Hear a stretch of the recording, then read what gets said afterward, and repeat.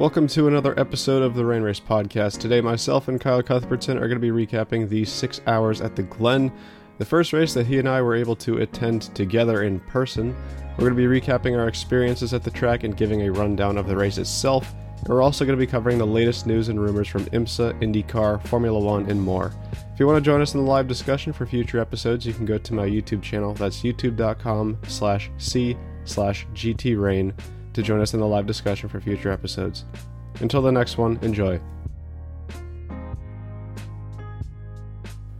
How's it going? Welcome to another episode of the Rain Race Podcast. It's raining at my house and my dog is barking, so it's perfectly on brand. Anyways, I'm not alone. As always, I'm joined by my friend Kyle Cuthbertson. Kyle. What? That was your cue. What? I introduced you. I said hey.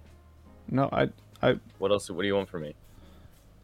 I didn't hear that. If you said that, it's completely cut. But I did say hey. All right. Well, I then, did say hey, then we're all set. Anyways, Kyle and I finally got to go to a race for the first time in like 7 years over the weekend, which was very fun. We're going to be recapping that this episode. The Sahlen 6 hours at the Glen. Now, Gotta get this out of the way first and foremost. I was unable to watch the entire race on TV for a couple of reasons. Number one, NBC didn't broadcast the entire race. So what I was able to watch after the race was the highlights, the extended highlights that they put up on YouTube. And that's okay and everything, except that it doesn't tell the entire story. And there are a couple of questions for the race that I'm probably going to rely on the chat to fill in the gaps. But we'll do the best that we can here. Also, we're going to be talking about some other news and stuff later on in the episode, so stick around for some of that stuff. Anyways, hang on one second. I am completely ill-prepared for this. Didn't have something pulled up that I needed. Anyways, so I guess we'll just start with qualifying for the weekend. Don't know why. Very well prepared. Yes. Very good. We're just gonna hop over to. We were at this race. You weren't there for qualifying. I was there for qualifying, but for some reason I wasn't able to load up the IMSA results website. That was the issue right there. Anyways, starting grid for the race. It was the number 10 Konica Minolta. Wayne Taylor Racing Cadillac on pole. Acura seemed particularly strong this weekend. That's going to be one of the talking points we get into later on. But it was the number 60 Meyer Shank Acura in second, and the number 01 Chip Ganassi Racing Cadillac third. I guess elephant in the room, the race-winning Mazda was actually the slowest in the DPI class in terms of the qualifiers. Pretty much a second off the pace of the Wayne Taylor Racing car in qualifying. Now, I do remember that they went through an engine change with that car. I believe the engine change was post-qualifying, I want to say, because when we got to morning warm-up on Sunday, they ended up being the fastest. Still didn't seem like they were able to carry that pace necessarily over to the race in the grand scheme of things. So we'll get into that a little bit later when we talk about the race itself. But in LMP2, it was the Win Autosport Oreca, followed by the number 18 Era Motorsports Oreca and the number 8 Tower Motorsports Oreca. LMP3 was the number 2 United Autosports Ligier, followed by the number 36 Andretti Autosport. First time for that car up in the WeatherTech ranks. Ligier, and the 54 Core Autosport Ligier as well. GTLM, it was a Corvette front row lockout, the number 3 over the number 4 car, and the number 25 BMW rounded out the top 3 in qualifying for them, or for the GTLM. Obviously, the number 25, or the BMWs this season are only running the endurance races, which means that, barring anything unexpected, the final race for that car will be the next race that it runs at Petit Le Mans for the season finale. And lastly, GTD, the number 14 Wright Motorsport. Sorry, on brand getting interrupted again. Number 14, Vassar Sullivan Lexus over the number 16 Wright Motorsports Porsche and the number 42 NTE Sport Audi R8. Anyway, we'll jump into the race because this is where everything sort of didn't necessarily go as expected. And because both of us were actually at this race, and I guess we're going to be lacking a little bit in terms of everything that was going on in the race because we were only able to see what our eyes were showing in front of us. Kyle, I need to know your opinions on how you think that race panned out overall. I think Shank fumbled the bag. Or I guess they didn't fumble the bag. I guess they kind of got screwed with, bad luck.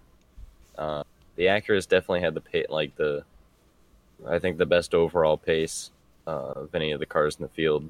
The Mazda was definitely, I think, throughout the race showed speed that they, didn't really show throughout the weekend. They kind of unexpectedly started just, blitzing through the field after a terrible qualifying, and you could tell that they were going to be good, but really the 10 and the 60, the Shank car, were just going back and forth the entire race. And if it wasn't because of strategy, it was the Acuras in the lead. So, I think Shank just had some bad luck, and it was Mazda's day. And it was also pretty lucky for Mazda as well that they didn't have to do an extra lap in this race, or else they would have lost. But, overall, it was a pretty outstanding, race, as all of these endurance races for IMSA usually are. Yeah, and I guess we'll recap what we do know from the start of the race. The first casualty of the event really was the number 79 WeatherTech Racing Porsche. As far as you know what? You're right. You're right. The lap 1 crash. I'm completely forgetting about that. The number 8 Tower Motorsports LMP2 car right into the first turn. Actually, I think they got hit from behind. Did they not? They just lost it. I was taking video of the start, and I kept looking at that. I believe they just lost the brakes, honestly. They just had some weird lockup, and it just went hard left. No, that's interesting. Because, I do actually remember seeing a replay of that. And the way that they spun, it would look like they just got slammed from behind. But now that you say that, I think you actually are right. I don't think they did get help from behind. Also, I want to correct myself because I already realized a mistake I said with the Andretti Autosport car. Their first race being at Watkins Glen. It wasn't. It was at Mid-Ohio, which was the last round that class ran. So I want to correct myself. Tower Motorsports, they, I believe, ended up with potentially a little bit of suspension damage. They certainly didn't have the pace for the rest of the race. Ended up having to go back into the pits, I think, again after their first repair because everything wasn't quite right. But then the, second casualty would have been the number 79 WeatherTech Racing Porsche a couple minutes into the race. That was a big one. Yeah, it looked like they might have just hit the wall in the final turn, and from what I remember, it was just enough to... I'd have to pull up Cooper McNeil's description of what happened, but I believe it might have punctured the oil tank in the car and slowly caused a fire on the car. I think, Kyle, you were probably the first one to notice that for us. Yeah, because I just remember it looked kind of reminiscent to James Davison's brake failure at the Indy 500 in 2020.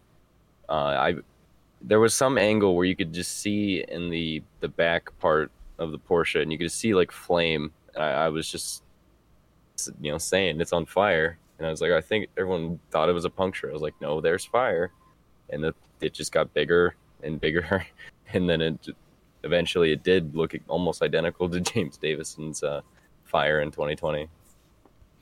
So the thing about that I think the commentary team pointed out is that Cooper McNeil pretty much from the looks of things didn't actually know the severity of the fire.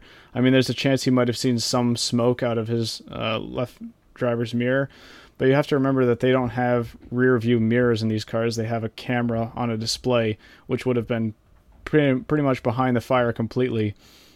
So he could have seen a little bit of smoke on that, but he certainly wouldn't have seen the flames that were sort of billowing behind his car. even pointed out that he was going down pit lane at the pit lane speed limit. And then you saw when he actually did get out of the car, that's when he really panicked when he saw the severity of the fire. I think it was actually probably when he stopped, when the flames pulled up alongside his door. Started, yeah, that he really noticed that the fire was bigger than he had expected. So yeah, that was, I think, the most notable casualty in that race would have been that car. Now another thing I do want to talk about, because I'm honestly not going to remember every single yellow from that race. There weren't actually a ton of them. It was a pretty clean race overall, but the final yellow at the end of the race, who was it caused by? It was an LMP2 car, I believe. It was Tower. It was Tower again. Okay. Tower Motorsports, with about just over an hour remaining. I think it was an hour and 8 minutes remaining. Crashed. It was right outside of turn 1, I believe, into the wall, and brought out what was described to us as a debris yellow, I think. Well, we weren't really near. We were in the boot at that finish point. For us, we were in the boot, so there's no video screens. Yeah. You can't really hear the PA. So our only source of knowing what like the battles or what the lap times are and what's actually going on is the live timing. And all I saw was the yellow debris. Didn't say anything about crash, about anything in any turn like I would expect live timing to do. So all we knew was debris. So, until probably like 10 minutes after the checkered flag, we didn't know that the last yellow was because of an actual crash. Because I remember at some point in the race, Shank had pitted. They were probably like the last ones to pit.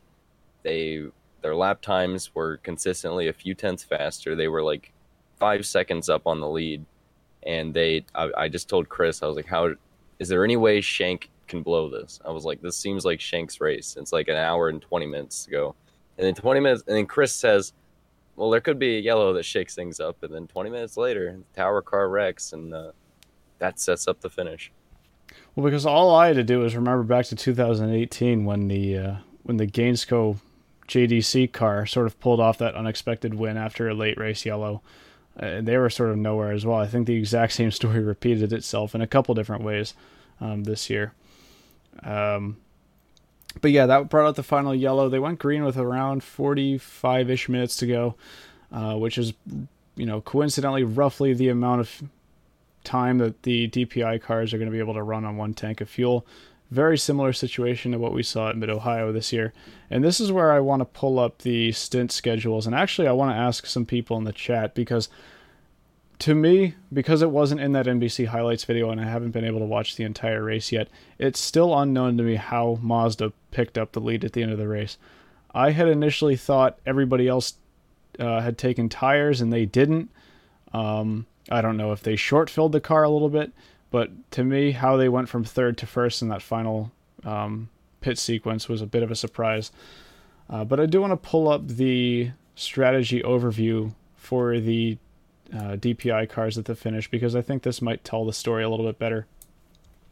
The most interesting thing to me is that if you look at the beginning stints of the race, the number 55 car was actually the second slowest after the first stint, followed only by the number 5 JDC Cadillac. Their average, I'm sorry, I was looking at best lap time. On average lap time, they were actually sort of in the middle, because we had a couple of, outlier cases, such as the 31 Whelen Engineering Cadillac and the 48. But on best lap time, they were down on pretty much the entirety of the DPI field. And they were sort of sitting in the back for a while, at least in that class. Later on in the race, we saw them work their way up towards the front a couple of times, but it just didn't seem like they quite had the pace. And then when I look at the average lap time from the final stint, their average lap time on that final stint was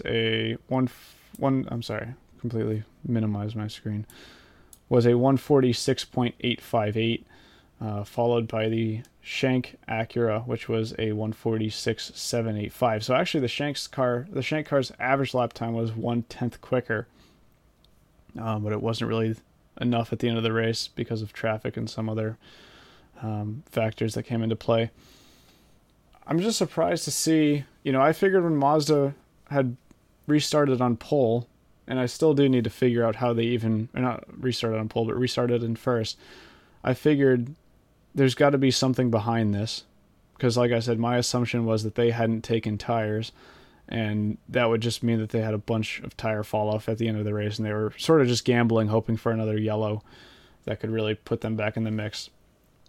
But it stayed green the entire time after that final restart, and it didn't really look like they were looking back that much. I mean, Shank put up a bit of a fight with Olivier Pla, sorry, but really just in traffic. What's your answer? I have an answer. Okay. So apparently Mazda only changed one tire in the pits, and then full fuel, as much fuel as they could. That's interesting. So the other teams would have, I assume, either been doing 2 or 4.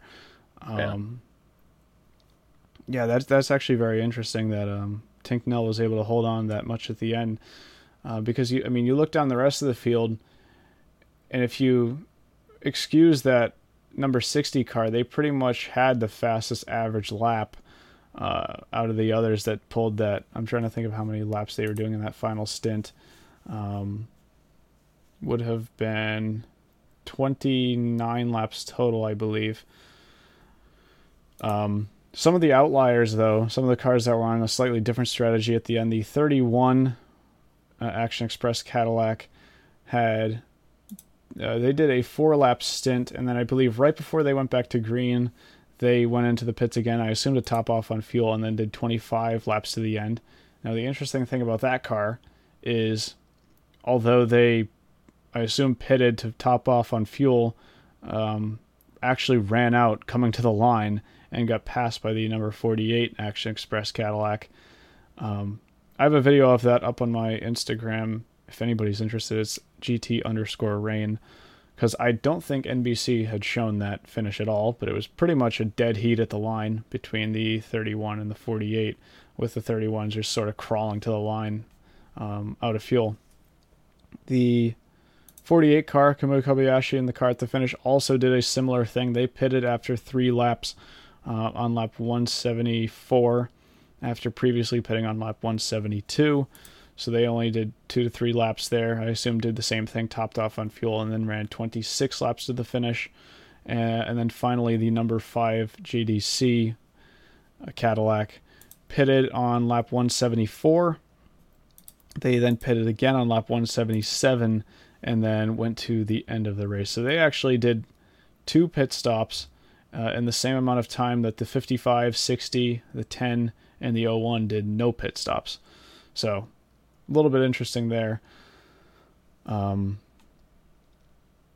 yeah, I mean, I don't think there's that much else to say in that case. You kind of answered my question, Kyle, the fact that they had only taken 1 tire. I'm just extremely surprised that had worked out, because you'd think at a track like Watkins Glen, it was particularly hot that day. Track temperature would have been way up there. Tire wear, I assume, would have been higher than usual. And if you're on fresher tires at the end of the race, especially, it wasn't even a short stint. You're talking a full stint there, about 45 minutes under green. I figured that having fresher tires really would have just been the advantage. But, I don't know. Appears that the clean air and track position might have been the way to go.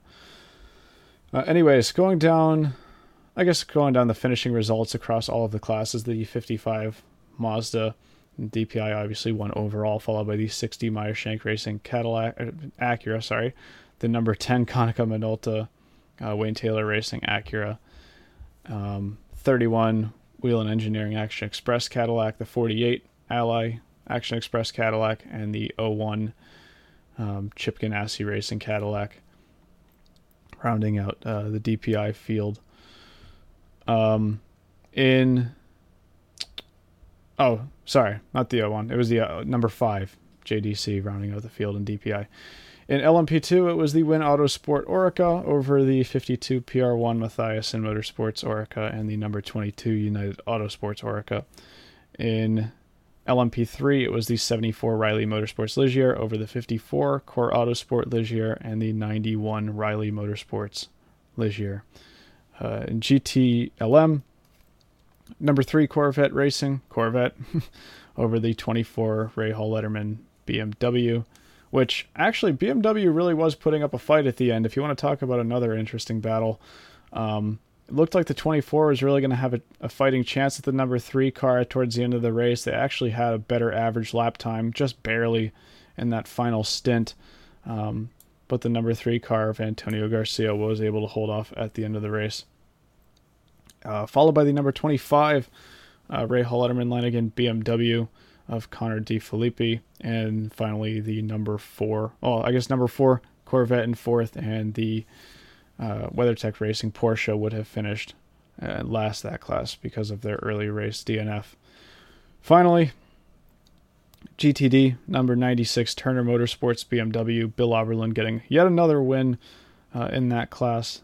The number 1 Paul Miller Racing Lamborghini in 2nd, and the 23 Heart of Racing Aston Martin in 3rd. All right, that was a lot of talking there. Probably going to jump over to a couple of messages because I had seen some. Matt Skipper waiting for a face cam TRRP if you're going to do a face reveal on the thumbnail. If you listen to the last episode, I said we're going to be doing that in couple of weeks time, just waiting to get a new camera that's going to allow me to do all that stuff. So yeah, that should be coming soon. Anyway, I think I'm sort of lost for words right now, Kyle. I don't know if you want to toss some things in here. We do have another race at Watkins Glen, a 2-hour and 40-minute sprint race coming this Friday. Yes, it is Friday, so you might have to write that one down because it's a little bit of an odd choice of time for that race, but I guess possibly TV scheduling is what caused that to be a thing. But the second running of the WeatherTech 240 will be this Friday afternoon. Don't know the exact time at Watkins Glen. And that one's actually going to be live on TV. That is what I know. That is so weird. Yes. Not only that's on a Friday, but the fact that the 6-hour had no actual TV time besides a 3-hour highlight. And then the Friday WeatherTech 240 gets, on NBC. It makes no sense. Yep. Well, what are you going to do? Anyway, did you have any final opinions from that race before I turned it over to something else? Shank should have won. And screw you. Yes. I don't know how many people picked up on that thumbnail. You probably did, but that was taken right after the race. It doesn't show the whole story. I was wearing a Shank shirt. Yeah. So if you look at the profile pic, the thumbnail of this video, there is Chris wearing a Cadillac t-shirt with Mazda taped over it because he is a Mazda boy. And the shirt I'm wearing is a Meyer Shank shirt because I was repping all Ohio that day. I don't know about you, but Ohio, so we were both next to each other, rooting for first and second, and I lost. I don't know how I lost. How many laps did Shank lead? Is there a number? I haven't seen that. I'm not sure if I'd be able to pick that up. It was a lot. They led for most of the day, and they were easily the fastest car. They didn't have the fastest lap of the day, because here's something that keeps happening in endurance races that I want to point out. That the 01 car, always, at Watkins Glen, they never, found their way up to the lead, like they did at Daytona, and like they seem to do everywhere else.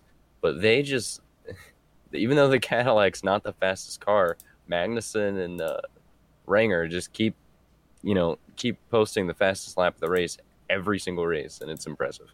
But you know what else is surprising is the fact that they only have one win thus far. I mean, you just said that, and you'd expect that a team like them, given the performances they've been putting out this year, would have had, at least 2, maybe 3 wins by this point in the season, even though we're only really halfway. But they have had a string of bad luck. And at the end of that race, at the end of Watkins Glen this past weekend, they actually were hit by the 48 Action Express Racing Ally, whatever you want to call it. Cadillac and sort of got beached in the sand in the boot right at the end of the race. So really just sort of I don't know how else to call it other than just purely unlucky from them. Yeah, I don't know.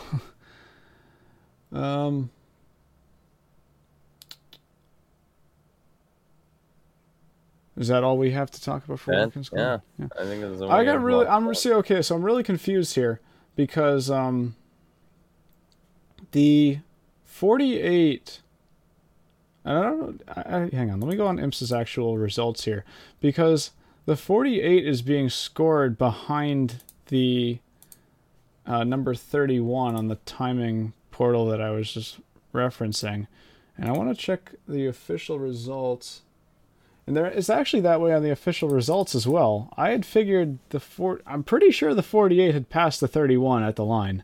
I would have to go back and watch my video really closely one more time, but I'm pretty sure that happened. Not that it's going to make a huge deal because the 48 car isn't a full-time car really racing for the championship. Although it would really have the potential to affect the championship points a little bit because the 31 would have finished 5th rather than 4th. But that is the way they're scored on the official results, and that's a little bit confusing to me because I'm 95% sure the 48 had passed them at the line. Anyways, I guess I'll have to figure that one out after this podcast because that isn't the way my eyes had seen the finish. All right, let's jump into some news a little bit. Oh, okay. Andrew answered that question for me. The 48 received a time penalty for contact with the 01. That makes sense. Thank you, Andrew. And there are a couple of other chat messages I just wanted to get to here. What stings is next year more races will likely be on Peacock. Yeah, you're right. So that's sort of just jumping back to when we were saying how does the 6 hour end up on streaming only, and the sprint race is going to be live on, I believe, NBCSN. You could be right. I mean, I don't know if they're planning on going over to Peacock or if they're sticking around with their track pass thing, but I guess that'll be something for another day. Sad they're ending the DPI program a year before LMDH drops. Fill me in on that. Who is that in reference to? I assume that's Mazda. Yeah, so Mazda is dropping their DPI program at the end of this season, and they do not have any intentions to do an LMDH car. So this will be the final season, at least for now, that we see Mazda in the top class prototype ranks over in IMSA. Yeah, so he definitely was talking about Mazda because of their P2 car. Anyways, let's jump on to some news from this past week. Kyle, do you have anything to go over in IndyCar? I know we have Mid-Ohio this weekend. You'll be there. And I think there's a couple of things to point out going into that race. So if you know what I'm talking about, you can go over that. Well, we got some new drivers coming in this weekend. Or not new. One of them's not new, but one of them is. So the 52 car that was driven by Cody Ware at Road America and Pietro Fittipaldi at the Indy 500, kind of like the second Rick Ware racing car, the third Dale Coyne racing car, is being driven this weekend by Ryan Norman, who is a Ohio native. He ran in Indy Lights for a couple seasons for Andretti Autosport. He kind of went and ran in the Michelin Pilot Challenge Series for Hyundai. And now he's, making his first ever IndyCar start at Mid-Ohio. Makes sense. Home track, probably where a lot of his funding comes from, are probably local. So he's making his first ever start in that 52 car this weekend. Teammates with Roman Grosjean. I'm interested to see how he does. And Santino Ferrucci is coming back with Rahal Letterman-Lanigan. I don't think they have a set schedule of how many races Ferrucci is going to do with Rahal this year. So it's kind of just week to week, the week of the IndyCar race, whether or not you're going to see Ferrucci. I can almost guarantee that we're probably going to see that car at Gateway, given that's probably closer to Hy-Vee and where they're based. But yeah, Santino is racing this weekend. I expect him to be fast. In other news, Felix Rosenquist, who was not cleared to race at Road America after his scary crash at Detroit, he is cleared to race. So Rosenquist will be back in the 7 car this weekend. And then the only other thing to really touch on is there was an article today that came out about Aero McLaren SP showing interest in wanting to do a 3rd car next season. And, the reason for wanting to do this would be to take the fight to the Andretti Autosport, the Team Penske, is when you have 3 cars, more than 2, that's more data, more, if you have other drivers in there that give different input, just things like that, more cars, so you can be stronger and take the fight to these bigger teams. So yeah, they're aiming for a possible 3rd car next year. No idea who's going to drive it. So that was the big discussion today on social media, is who could be driving a 3rd Aero McLaren SP car if it did indeed happen. Zach Brown did say that if it does happen, it has to be fully funded, though. So I don't think McLaren's going to really out of pocket just put a 3rd car on track just because. So yeah, I mean, there's a couple little things going into Mid-Ohio, but overall it's going to be a fun weekend. The season continues on before we go on like a month break of IndyCar racing.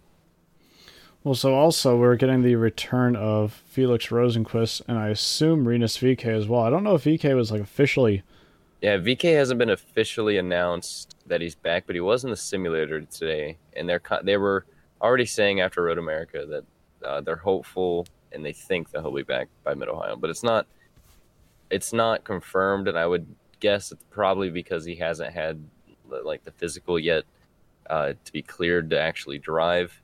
And I would imagine they would probably do that for Rinus probably around Wednesday, probably tomorrow or Thursday, just give yourself the benefit of the doubt, to be cleared as late as possible so then you're healed up even more. So I don't know.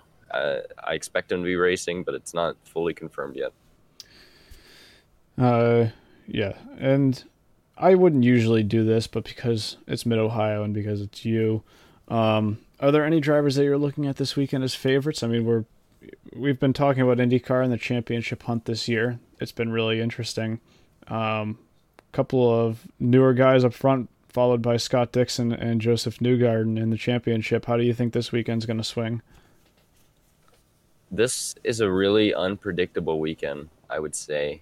I think your obvious, first picks have to be Colton Herta, won here last year in the 2nd race. Will Power won the 1st race. Will Power, though, has gotten a little bit unlucky this year, so he might not be in the favorite position, but probably more of an underdog because he can get it done. I think you look at a guy like, you can't not bring up Scott Dixon when you come to Mid-Ohio. He's won so many races, and when Dixon went on a winning tear, obviously he won later too, but when he went on a tear and won most of his races in Mid-Ohio, it's when the race was 85 laps, and then they switched it to 90. Well, for this year, for some reason, the race has been changed to 80 laps, and the reason they do this at Mid-Ohio is because from 2007 to 2012, 85 laps, what that gives you is, you can benefit by saving fuel, I guess, and you can get away with a 2-stop. It kind of goes in between doing a 2-stop strategy and a 3-stop. And if you can do a 2-stop, you can win. You can take your best shot to win, I should say. If you do a 3-stop, you're making it to the end pretty easily. So they made it 90 to try and make it a 3-stop guaranteed. Guys still did it under the 2-stop and won. Look at Rossi in 2018.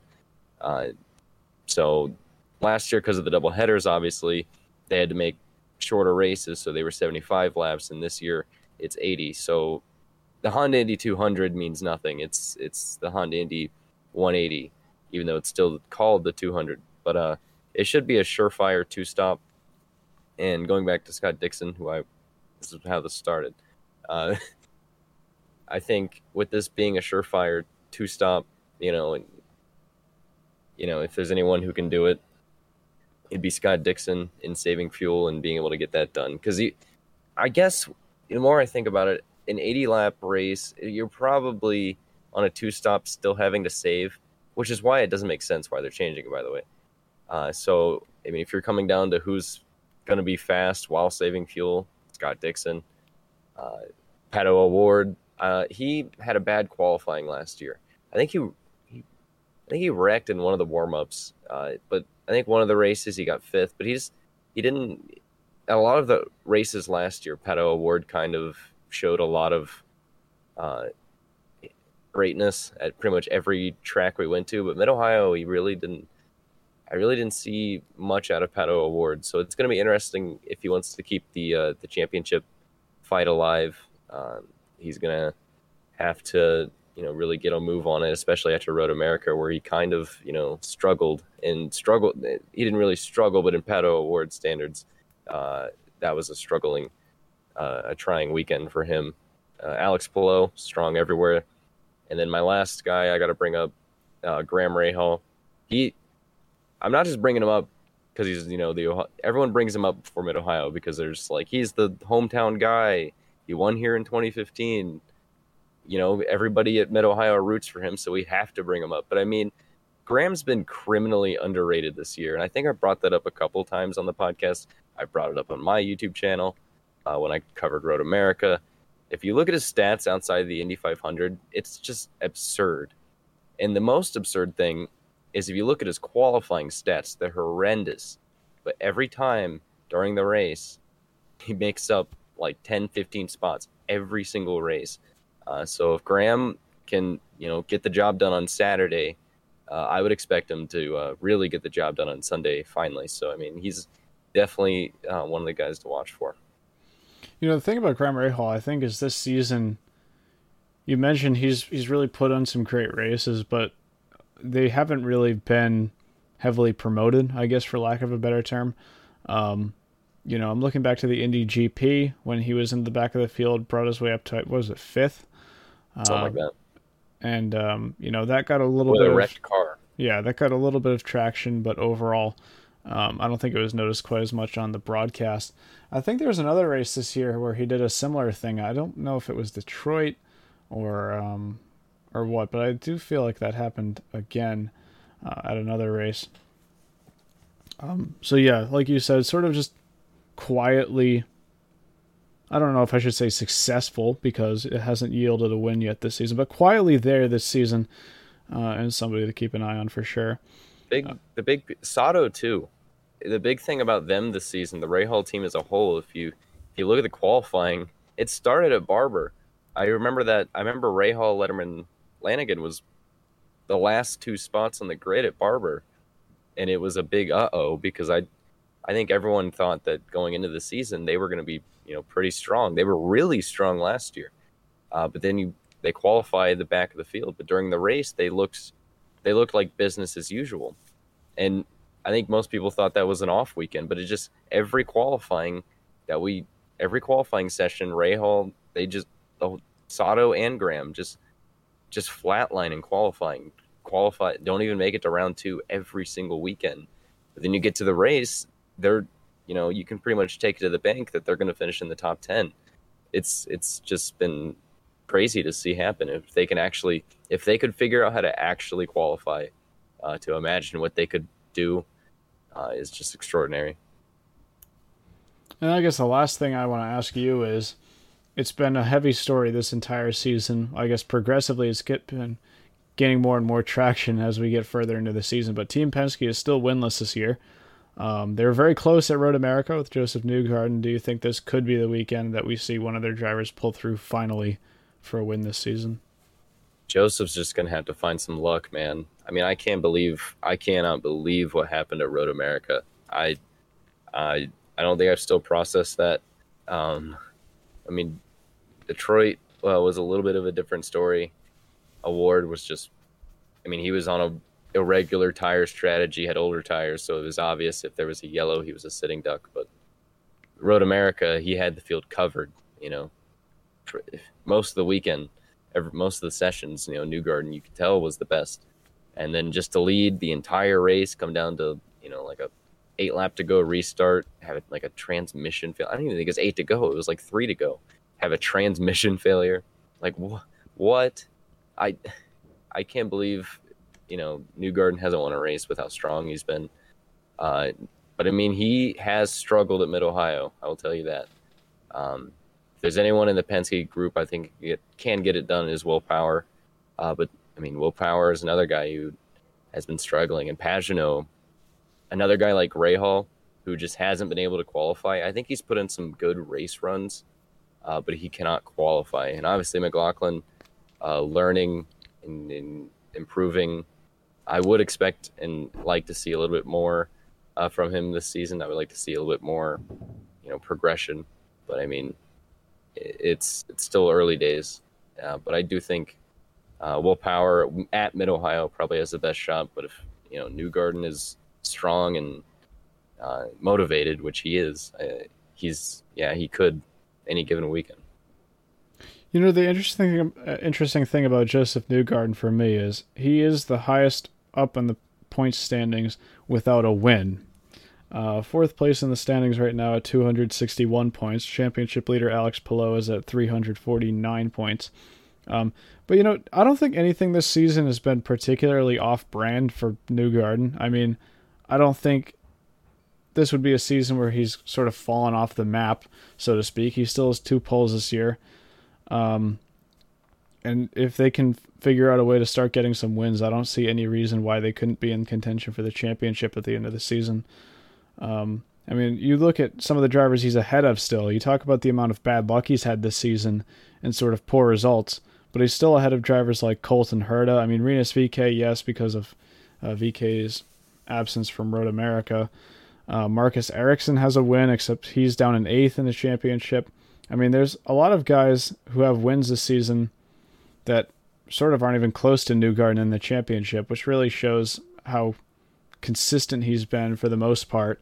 I mean, there are a couple of outliers in there, obviously, but I think Newgarden is probably Penske's best shot for the championship this year. I don't know if you agree with me on that one or not. Yeah, I would say so. And the other thing is you look who Newgarden's right behind, and that's Scott Dixon. Obviously, Dixon has a win, but if you look at, Dixon and Newgarden, who, going back to my predictions video, those two are usually, the favorites, the top, one of those guys you pretty much accept at the beginning of the season is going to win the championship. At least it's been like that, since 2017. So, I mean, those guys, like you said, aren't really having, particularly bad seasons. I think both of them are doing exactly what you expect them to. I mean, there's nothing really out of character from either of them. It's just, you look at the top 2 ahead of them in Alex Palou and Pato O'Ward, and they've just been really good. Alex Palou especially has just been really good. But that got me thinking and reminded me it's something interesting to point out as we go. Road America was the starting point to the second half of the season, and you look at the schedule for the second half of the season. This is something to remind yourselves. Because of 2020 and all that happened, we didn't run a lot of races last year that we normally do. So when you look at the schedule, we have Portland, Laguna Seca, and Long Beach. Those 3 tracks alone are tracks that Alex Palou and Pato O'Ward have never even seen before. You also throw Nashville in there, which is obviously a track that nobody's seen before, but this championship is going to be decided at a track where our points leader Alex Palou has never raced at before, and the 2 veterans behind them have, obviously. So I mean, that's another wrench to throw in this championship as we go into the second half.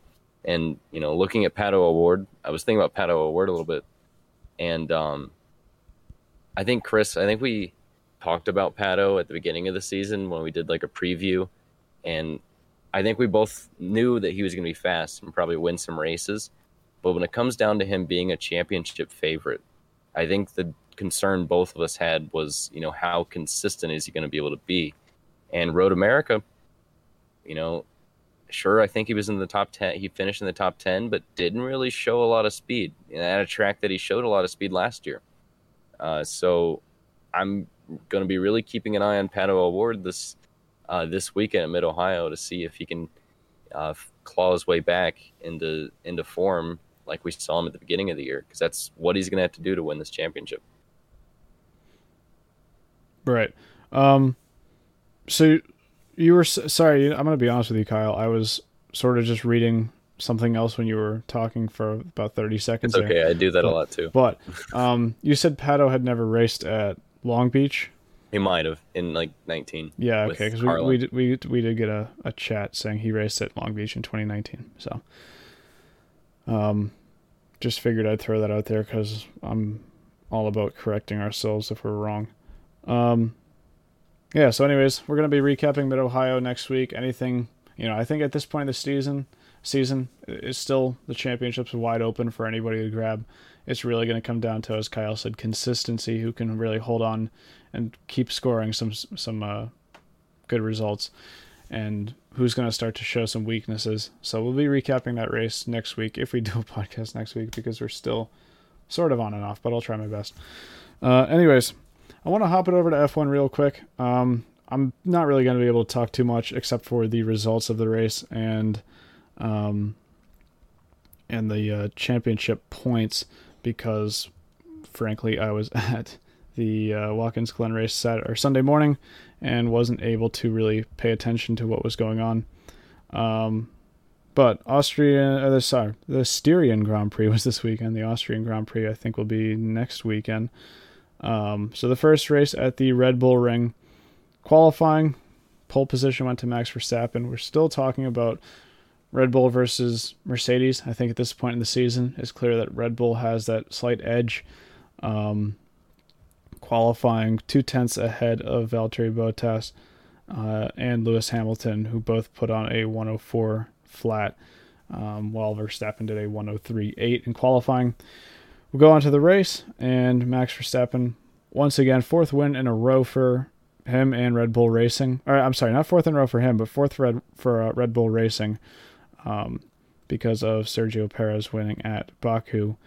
So 25 points on the board once again for Max Verstappen. Lewis Hamilton finished second and Valtteri Bottas in third. If you look at the championship standings, it's still Verstappen in the championship lead with 156 points over Hamilton with 138 and Sergio Perez with 96. Lando Norris actually was third in the championship for quite a few races at the beginning of the season, but he has since been jumped by Perez. I believe that switch happened at the Azerbaijan Grand Prix, if I'm not mistaken. In the team's championship, it is also Red Bull Racing over Mercedes at 252 points compared to 212. So, you want to talk about somebody who's going to have to pick it up in the later half of the season. I figured if Mercedes was really going to pick it up and turn the entire season around, it would have already happened by now. In previous seasons where Ferrari was really a championship contender, they usually did that around the midway point of the season. So I figured the same thing would have happened by now in that case. And then I guess I'll go over to sports car racing with the World Endurance Championship. The Peugeot Le Mans Hypercar will be revealed on July the 6th, which will be next Tuesday, so we'll have to recap that in next week's episode if we do one. And that's pretty much all I have to say on that note. Anyways, trying to think if there's anything else to go over here, because I am slightly lost for content, honestly. And I also got slightly interrupted in the middle of me talking there as well, so didn't go quite as smoothly as I would have hoped.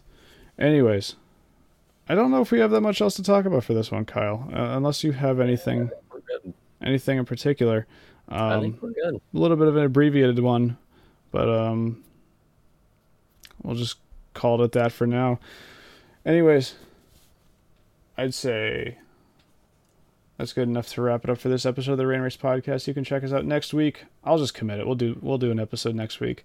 We'll be recapping the IndyCar race at Mid Ohio, the IMSA sprint race at Watkins Glen, the Austrian Grand Prix, at the Red Bull Ring. I'm trying to think if there's anything else going on next week. I don't believe anything that we're going to be recapping. And we're going to go over the Peugeot Le Mans Hypercar as well. So tune in next week for another episode of the Rain Race Podcast. Thank you all so much for tuning in today. I appreciate everybody who stopped by. And as always, you can check us out on Spotify, Apple Podcasts, Google Podcasts, on all those platforms. Just search for the Rain Race Podcast, and it will be there either tomorrow or Thursday, whenever I get around to actually publishing it there. Once again, thanks for tuning in. Take care.